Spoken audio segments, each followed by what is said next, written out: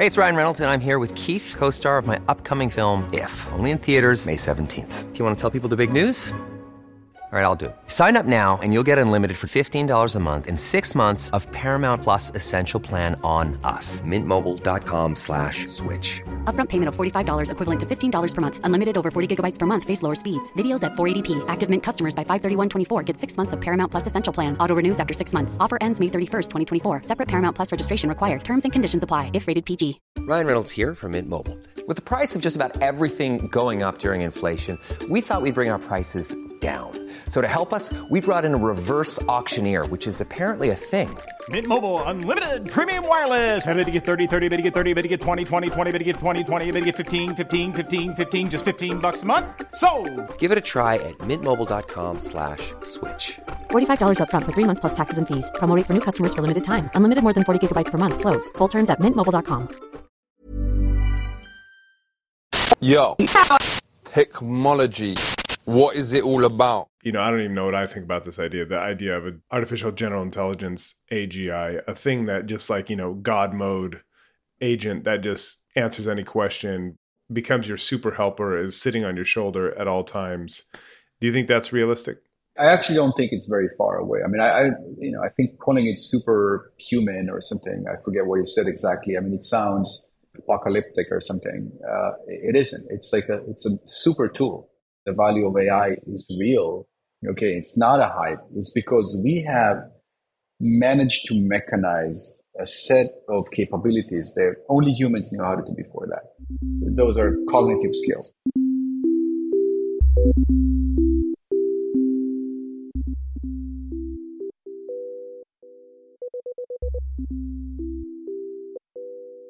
Hello and welcome to Danny in the Valley. Welcome back.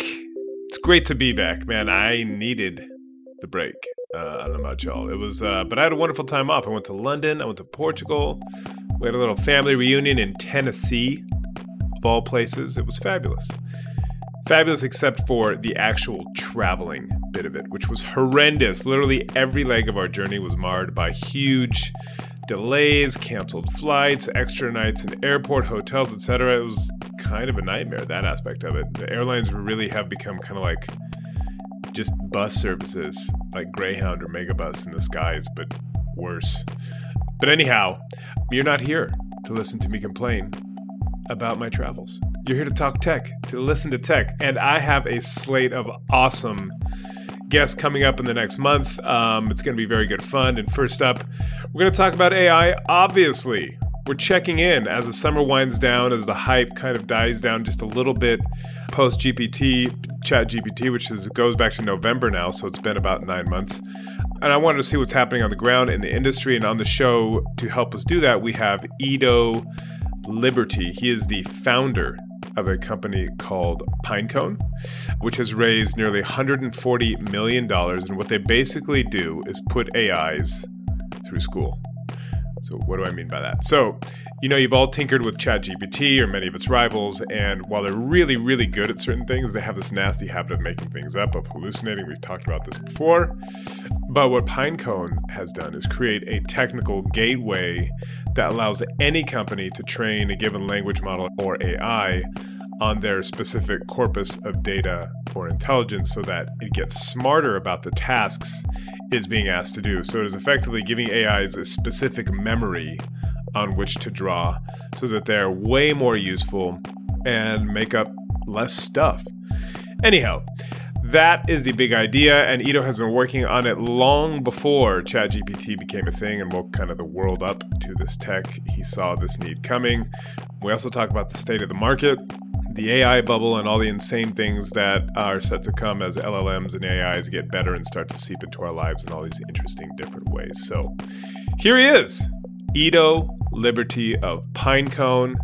It is great to be back, and I really hope you enjoy the conversation. Thank you very much for taking the time. I really appreciate it. It sounds like you're busy. These are really interesting times in terms of AI. But I guess a good place to start is I've just taken a month off of the podcast. I'm kind of diving back in. I was just on holiday, etc. I'm trying to get like a temperature check of all things AI, and particularly around large language models like ChatGPT, there was, of course, this huge wave of enthusiasm. A bunch of companies were raising tons of money. Everybody was declaring the end of every industry because it's about to be upended by all of these, smart agents, et cetera. Now things have kind of quieted down a bit, which, these cycles go that way. But where are things in terms of like what you guys are working on? Because correct me if I'm wrong, Pinecone is working on one of the kind of the big problems, if not the big problem with AI, which is this problem with hallucination. But just have things, from where you sit, have things calmed down? Are they still just like going gangbusters in the kind of, the frothiness of the market? And also, is it becoming clear kind of the problems, what they are and what needs to be fixed? We're seeing the wave that everybody else is seeing. The whole world went through a bit of a craze end of last year and beginning of this year. Like you said, like everybody was experimenting with it and talking about it. And there's a lot of excitement and a lot of fear mongering and a lot of genuine concerns and a lot of, there was everything of everything. And like you said, it was just a huge hype. We've seen, of course, that calm down, both in terms of our own usage, or our partners report the same things, or the whole market kind of behaves in lockstep. But you do see the undercurrent of it being actually very linear. And so while the hype went up and down, there's actually a massive uptick of usage, of creation of actual good and new tools. I think that the main message is, for me, and I think for a lot of people, is that we've learned how to do something new, right? And that's exciting because now we have a new tool in our arsenal and we can apply it to a lot of things, not to everything. We don't have to lose our heads, but we do have a lot of new capabilities that are going to bring a ton of value to a lot of companies. And so we see that actually accelerating, but that doesn't happen like at a weekly cadence. That thing takes months to build and talent to acquire and expertise to build and products to ship and stuff like that. That's many quarters to years. And that's been building up, I think, very, very healthily. Still, I think, one of the fastest evolving markets ever. To your point around things kind of progressing linearly. I mean, linearly, I mean monotonically. I mean, like they're growing. Yeah. Yes, linearly is not the right word, but yes. That was one of the things I wanted to touch on, because I'll just speak to my personal experience. Like, I signed up to ChatGPT because, I had to. So I'm GPT plus or whatever. I paid $20 a month. And I was like, let me experiment with using this for my work, which is often a lot of research where, can spend half an hour looking for just that one fact I need, or whatever it may be. And, the idea of something that could just give me the answer, very alluring. And I used it a few times. And it confidently gave me the wrong answer every time for the few questions that I asked. And so I stopped using it. And I've seen a lot of stuff from folks in the AI world, particularly on X or Twitter, whatever you call it now, who are like, oh, you can see like there's talking earlier about that hype cycle.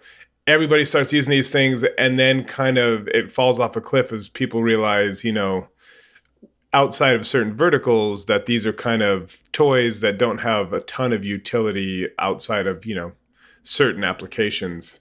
Are you seeing that as well? And how does that relate to what you're trying to do at your company? Because it does feel like lots of people have tried these things. They're amazing in certain ways. And in other ways, it's like, I can't use this, at least right now. You're absolutely right. Those mistakes, I think, were beautifully branded and marketed as hallucinations, which are things that cognitive beings experience, right? Yeah. They're not that, And so for me, they're just mistakes. It's just wrong information being generated. And we have to understand, it's maybe obvious to practitioners, maybe non-obvious to users, that the generative AI is primarily concerned with generation.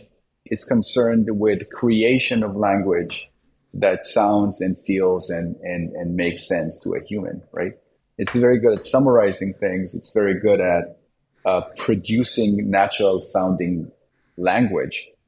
What is it it's not is a search engine. What it's not, it's a knowledge base. It's not a factual well from which you can produce actionable, information, right? Yeah.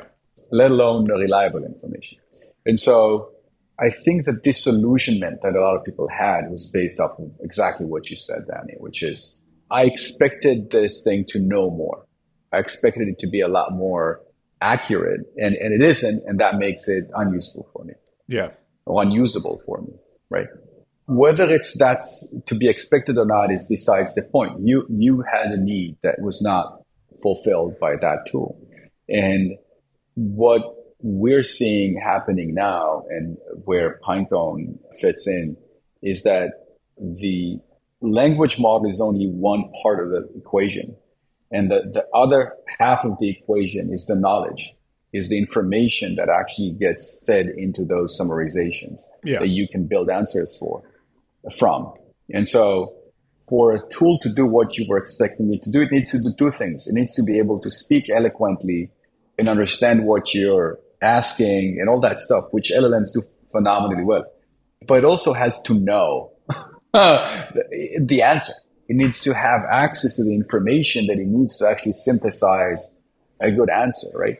And the other half, that second component, the knowledge base, the information representation, that's what vector databases do, and primarily Pinecone is the leading actor in that space. My understanding of LLMs, or at least what I feel like we've all been told, is that, you just need a ton of data to train these things. And the more data they have, the better they will be. So you read the entire written internet, every encyclopedia page, the Library of Congress, whatever it is, you put all that into an LLM, and it makes it smarter and smarter, more capable. So where does what you are doing fit in there? Because it feels like that memory function, is it that the memory function is not built into that? Or is all of that training data just allowing the LLM to understand and generate language in a more high fidelity way, but it doesn't give it necessarily the knowledge that it needs? I'm trying to understand kind of the distinction there, because it does feel like with LLMs, it's a question of data, and the more you have and the better your models are, the smarter and smarter it will be. This is a common, I would call it as far as misperception, that frankly, I think some practitioners are actually trying to pursue. And so I'll reserve some amount of skepticism on okay, maybe it holds some water, but I doubt it. So let me give you, by analogy, how training those networks, so retraining them, what's called fine tuning, oftentimes, which is take a pre-trained network and train it further. How is that different than using a vector database? Okay. And the example that comes to mind is if you want to speak to, say, a doctor, right? If you want to be a doctor, really, right? And something to intelligently converse with you and be very knowledgeable about medicine. What humans do in becoming doctors has to do a lot more it looks a lot more like what we are suggesting, which is have a medical student come into medical school already fully knowing English. They might have to learn some medical terms, right? Yeah. But they know English, they know how to read and write and synthesize language and converse and summarize information. What they're lacking is the body of knowledge, right? They need to learn medicine. And so when they come into medical school, they learn medicine. They augment their data or their information with a body of knowledge. And now they can converse intelligently about medical issues, right? Yeah. What is not happening is medical school could be different in the LLM language, right? Or in LLM world. Yeah.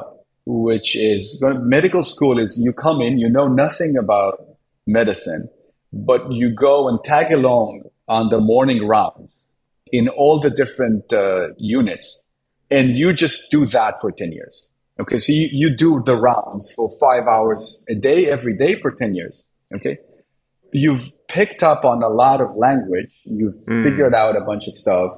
You've seen a bunch of things. you know how to speak doctor, right? But you might not know a lot, right? Right. You might sound very intelligent. You might pass as a doctor, but you might have, in some sense, no clue what the hell you're saying. I mean, I bet you, by the way, that if somebody did that, like if a really intelligent person just tagged along for the rounds every morning for 10 years, they would probably get a lot of things right. They're not going to actually, I'm sure they're not going to be awful doctors. I wouldn't want to be treated by that person, but they're probably going to almost be okay on most cases, right? And they're going to sound really good. They're going to sound like a really good doctor. Basically, this is you're describing journalism. It's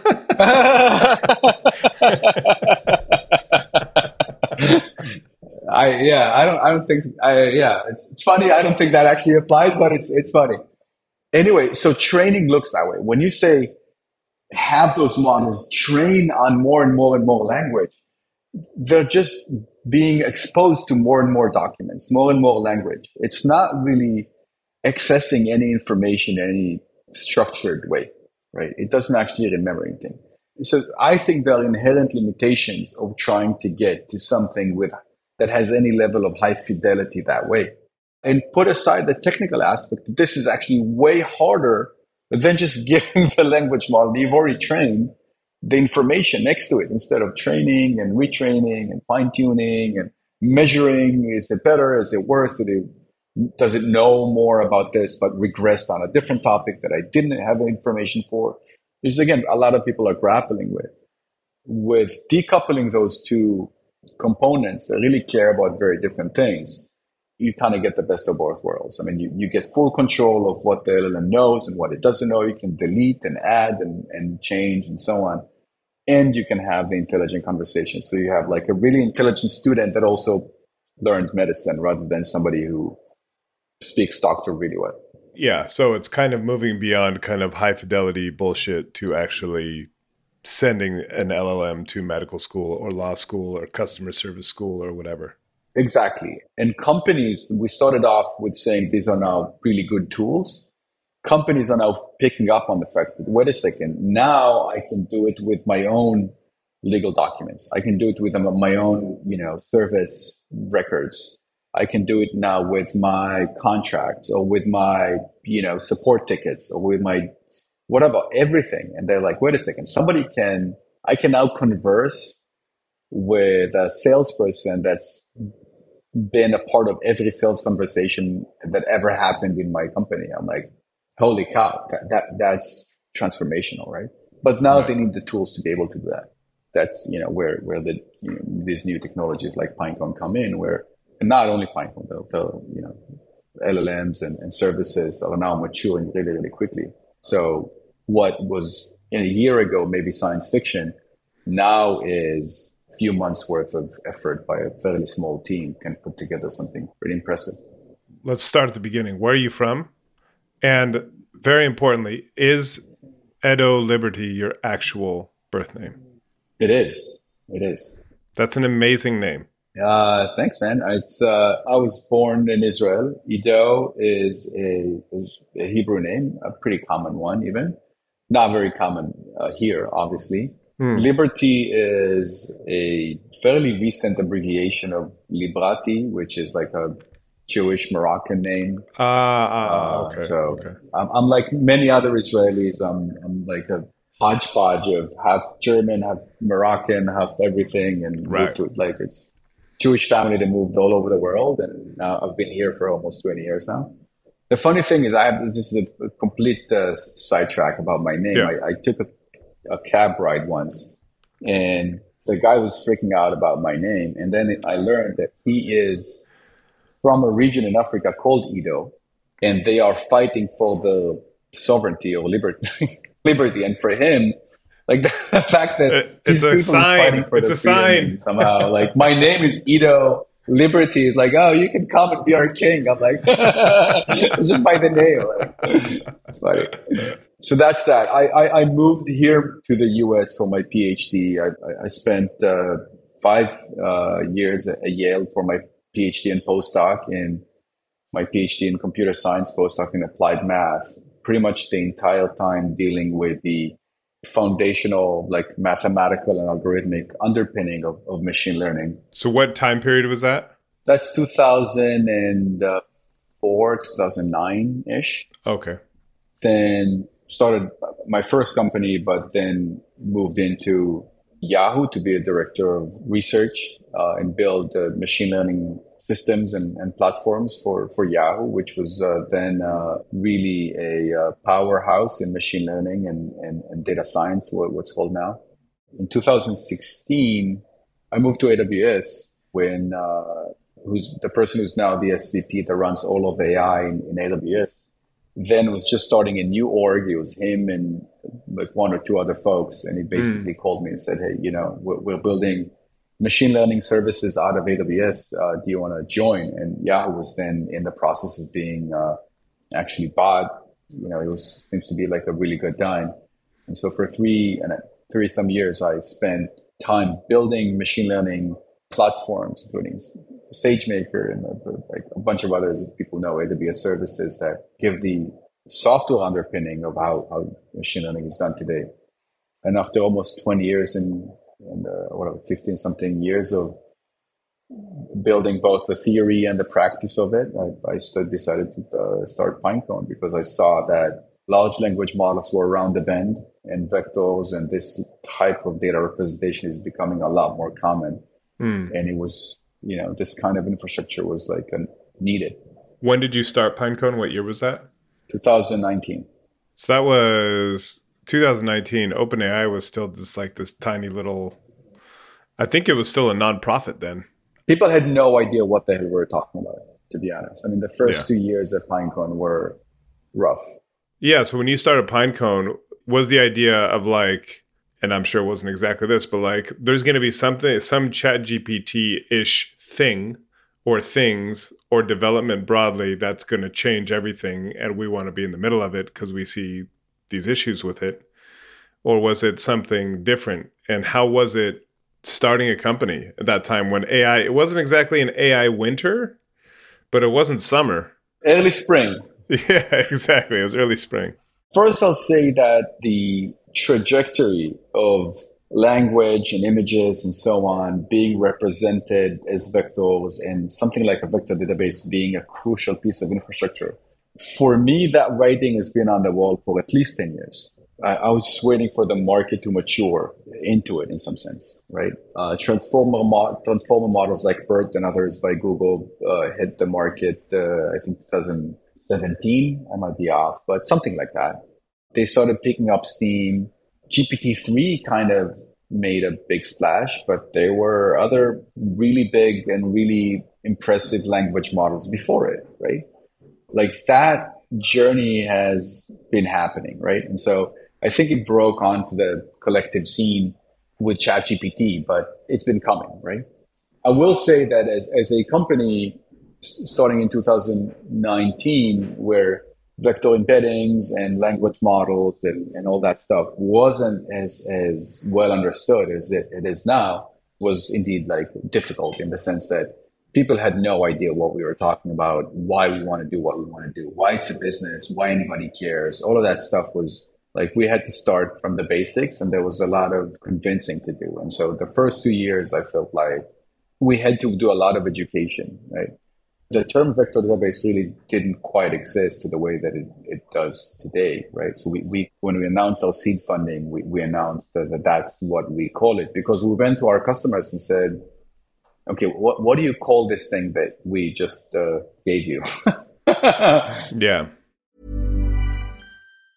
When you're ready to pop the question, the last thing you want to do is second guess the ring. At BlueNile.com, you can design a one-of-a-kind ring with the ease and convenience of shopping online. Choose your diamond and setting. When you find the one, you'll get it delivered right to your door. Go to BlueNile.com and use promo code LISTEN to get $50 off your purchase of $500 or more. That's code LISTEN at BlueNile.com for $50 off your purchase.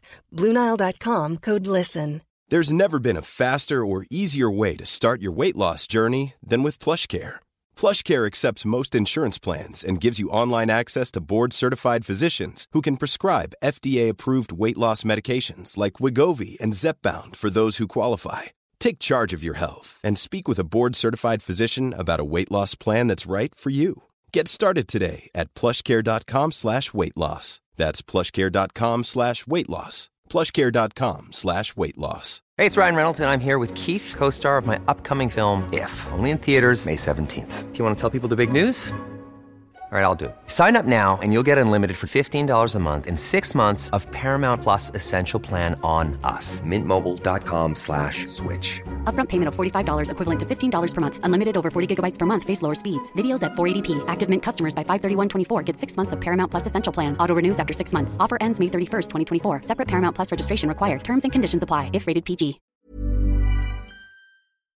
Is it fair to say it's basically giving some kind of specialized institutional memory and education to language models so that they are more useful? Correct. So you give your information to your LLM, so exactly that it can know more about your business, about the domain that you care about.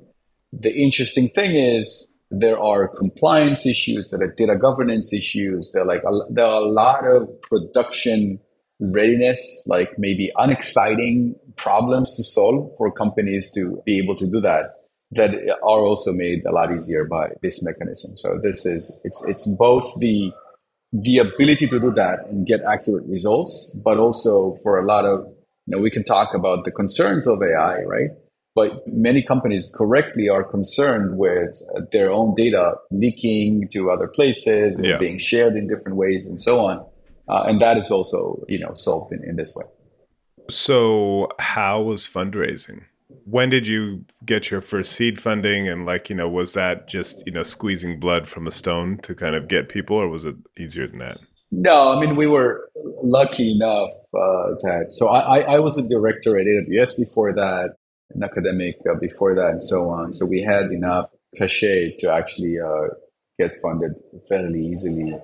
In the beginning, I think, again, it was harder in the first few years because the field wasn't as hot, but the whole market wasn't as hot. And of course, in the last year, it has been, tremendous amount of wind in our back. So that was fairly easy. So how much have you raised total now? And is there a moment or a day or like a thing that you remember where you're like, oh, now everybody gets what we do? It wasn't like an exact date, but definitely somewhere in the ChatGPT hype. Like, it's hard to explain. I mean, I think this is, again, as a founder, you're so zoomed in on your company that it's hard to even understand what's happening outside. Like, my brother would tell me that his friend who's a game developer is our customer and they do something that I've never thought even possible. I'm like, far out, and that kept happening, it's at some point, people, it just became obvious to people that vector databases are a category and that this is here to stay and it's a massive part of the ecosystem. Again, when we came up with our first PR and seed funding, people called me concerned. Like, what is a vector? Why are you building a database? Who cares? What are you talking about? Why? This is suicide, And now I think there are like 30, 40 vector database companies that are trying to somehow usurp our dominance or do something else or slightly address some part of the market or whatever. So it's a completely different universe now than it was even a year ago. Wow. For us as a company. And how much money have you raised total now? 138 million. Right. And so my question is, say I'm OpenAI. I've got ChatGPT, this big beast of an LLM. Why can't I just do what you do? Because, like, for example, they announced something with Morgan Stanley, where they're like, we've teamed up with Morgan Stanley, and Morgan Stanley is saying, this is amazing because basically we're going to feed all of our institutional data over the past 100 years of operation.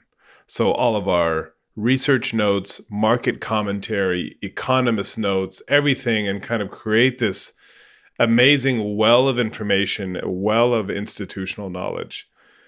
Hook it up to ChatGPT, and presto, we have on tap Morgan Stanley intelligence to any question you could possibly have about the market, stocks, whatever. That sounds like what you're doing. So what is the difference? Like, what are you doing that is different and or better than what a project like that says they're going to do?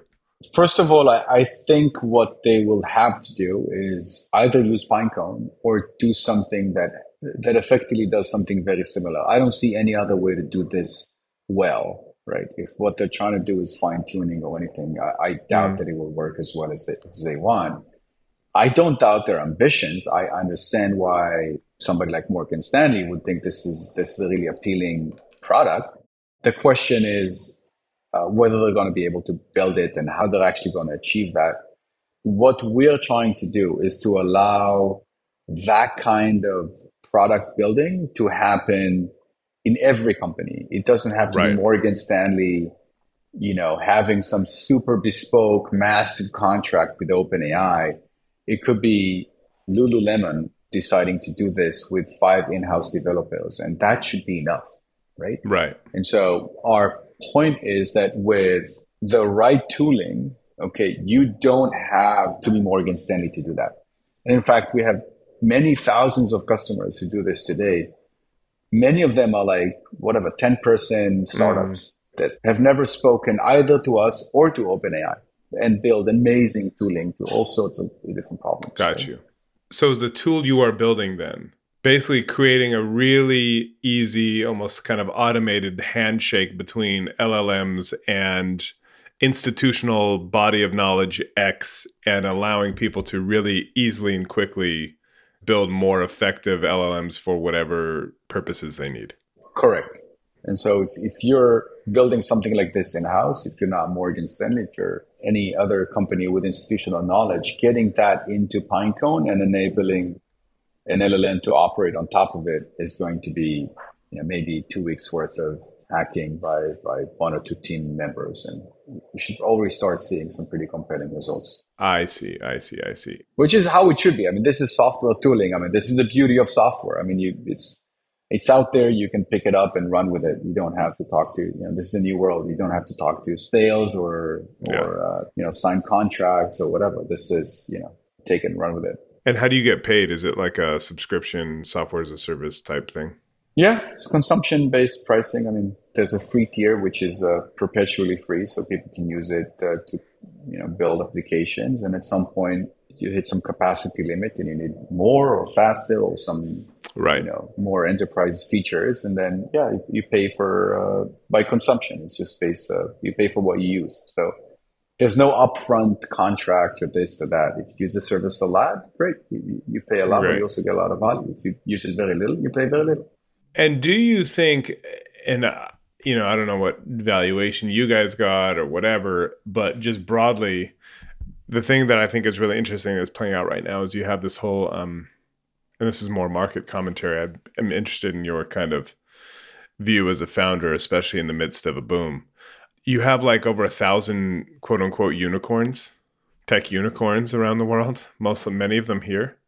And many of them are dying very quickly or having to slash costs, raise money at dramatically lower valuations because it's kind of people are realizing like, oh, all this quote unquote growth of the last 10 years is like a lot of it was fake. And one of the problems is you have all of these workers and all of these executives who rode this zero interest rate craziness of the last decade plus and thought they were millionaires or billionaires. And now they're like, oh, wait, I have to accept this new reality. And it's all very messy. Watching what's happening in AI, it feels like there's a whole bunch of companies that are getting these massive valuations and they have zero revenue and no product. And you're kind of like, this feels like we're seeing the kind of the beginnings of this next cycle where a bunch of these companies that are worth $1 billion or $2, whatever, pull the number out of the air, are just going to inevitably come crashing back down to earth. And whether that is a healthy or sustainable way to build this industry, or you just think this is just par for the course? First of all, we see the same things. It's been sort of an amazing journey the market's been on. And we it's see been that, a journey. It's absolutely been a journey. And COVID was a whole different kick in the head, like that just threw everything in a whole different kind of whack. And So yeah, it's the last 3-4 years have been just a complete wild ride in terms of company valuations and availability of funding and so on. I think some of the valuations in AI and maybe the market as a whole are misguided. Some of them are inflated. Some of them are not high enough. Some of them are undervalued, in my opinion. And so it'd be interesting to see how off I am in my guesses, but I'm not going to share exactly which company I think is under or overvalued. I think, by the way, a lot of the hype, at least a lot of can talk about the macroeconomics. What is really interesting to see how just because everything else was slowing down, there was so much pressure to be able to allocate funding that when something is an appealing offering, then that becomes like the outlet for capital, and that has its own dynamic. So it's fascinating to see, to be honest. Did you ever think this wasn't going to work? Or did you ever think like, maybe this was a bad idea? You know, especially those first couple of years where you're having to do all this, doing all this education, and people are looking at you like you're speaking Greek, and you're like, what am I doing this for? So, did you think this wasn't going to work, or think about giving up? And two, if we cast our mind forward for like, say, 5 years, is there a thing that you kind of see that seems very obvious to you? Because, like, you know, you're on this coalface, you saw the need for vectoral databases, you know, years ago before anybody understood even what you're talking about. From where you sit now, like 5 years from now, is there a thing that, or things that seem super obvious that are going to happen that are hard for us to understand now in terms of the capabilities or the integration of LLMs in our lives, or some kind of functionality that you think is just absolutely coming that you think will really kind of illustrate the power of this stuff, or the kind of how potentially revolutionary this stuff could be? I'll answer the first question quickly because it's a cliche, but the answer is 100%. Like, as a founder, no shortage of really rough days, right? I mean, this is anybody who started a business, any business owner. You should be, I mean, you're extremely lucky if everything was just like up into the right journey. Okay. Mm-hmm. So, you know, I can talk about it endlessly. I think it's not very interesting because it is like a cliche. Like, every startup, every company start with almost nothing, and you have to really work for every inch of it. So 100%, I had my fair share of anxious and hard days. I think your second question was, for me, a lot more exciting, in the sense that one thing that was easier for me than most founders is that I never had any doubt that this is a foundational piece of infrastructure, that this is a needed product. Okay. I was afraid that I wouldn't get the chance to actually build it the way that I wanted to, and build a business around it the way that I wanted to. But I had no doubt that it was going to be a massive piece of infrastructure. You know, at least I had that to rely on, like, throughout that journey. And the reason I felt that, the reason I still feel that, and the reason I still think we haven't even started tapping into the potential of what this technology needs to do, is because we've been talking about making LLMs not hallucinate for about an hour now. That's one application of vector databases. Okay. If you look at what we do with data in the world, okay, mm-hmm.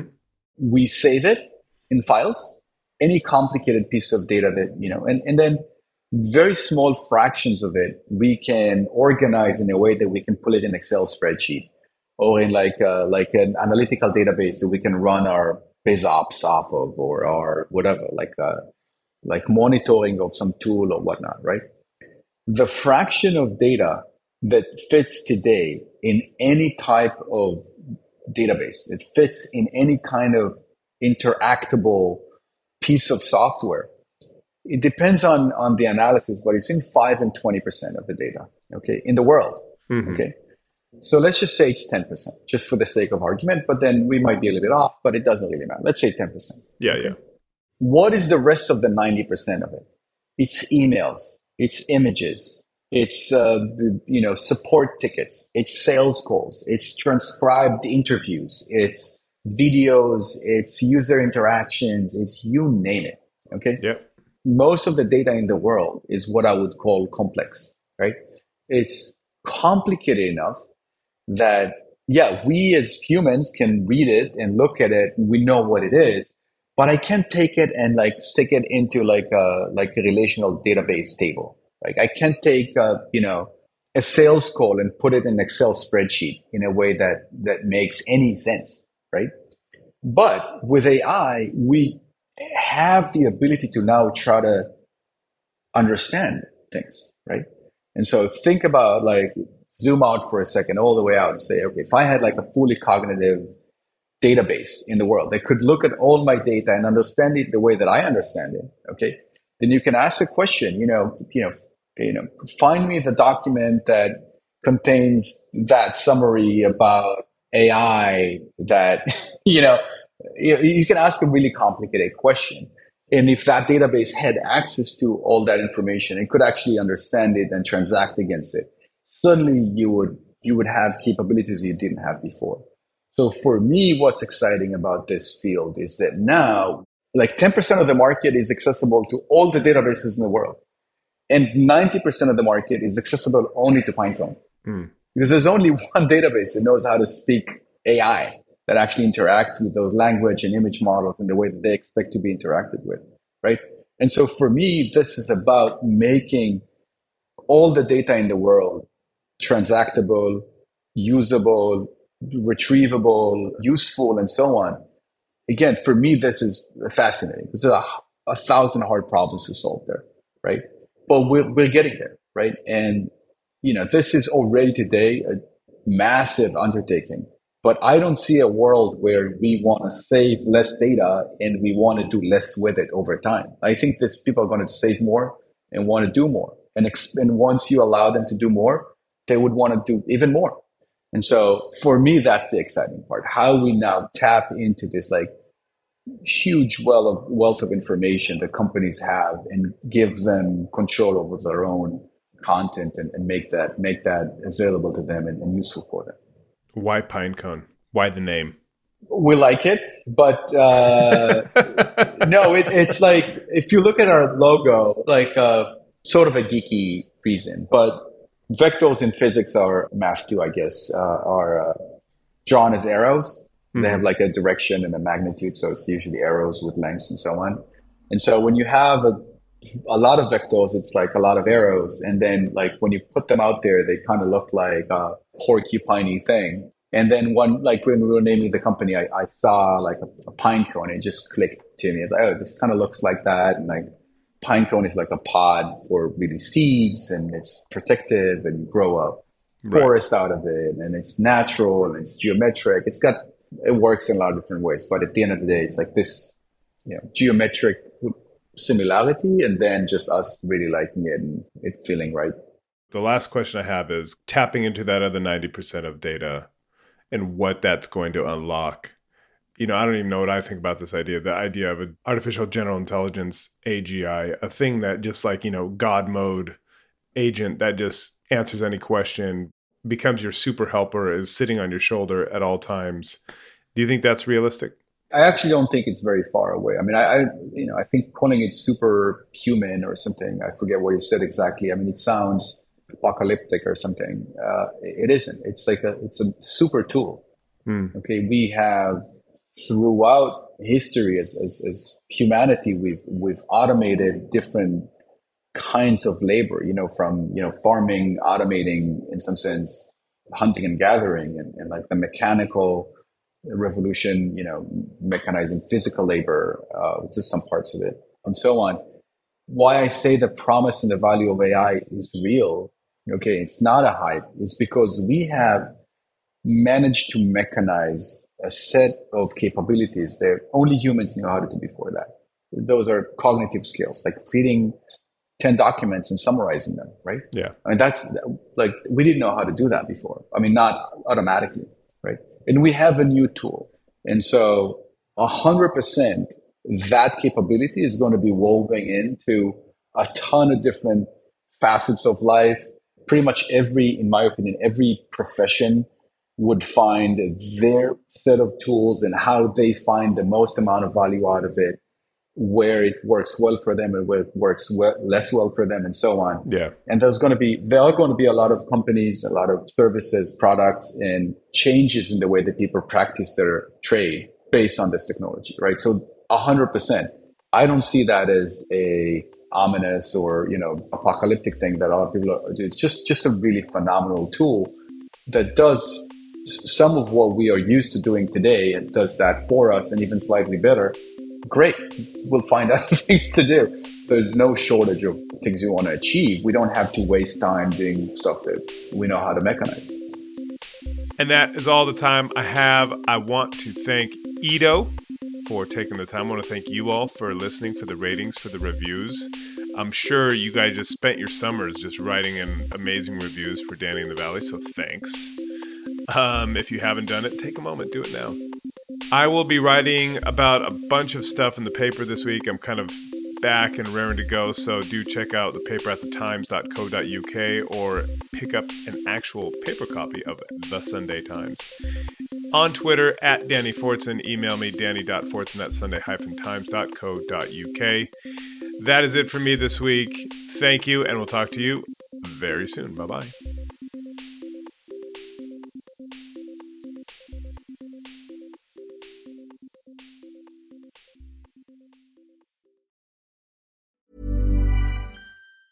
Planning for your next trip?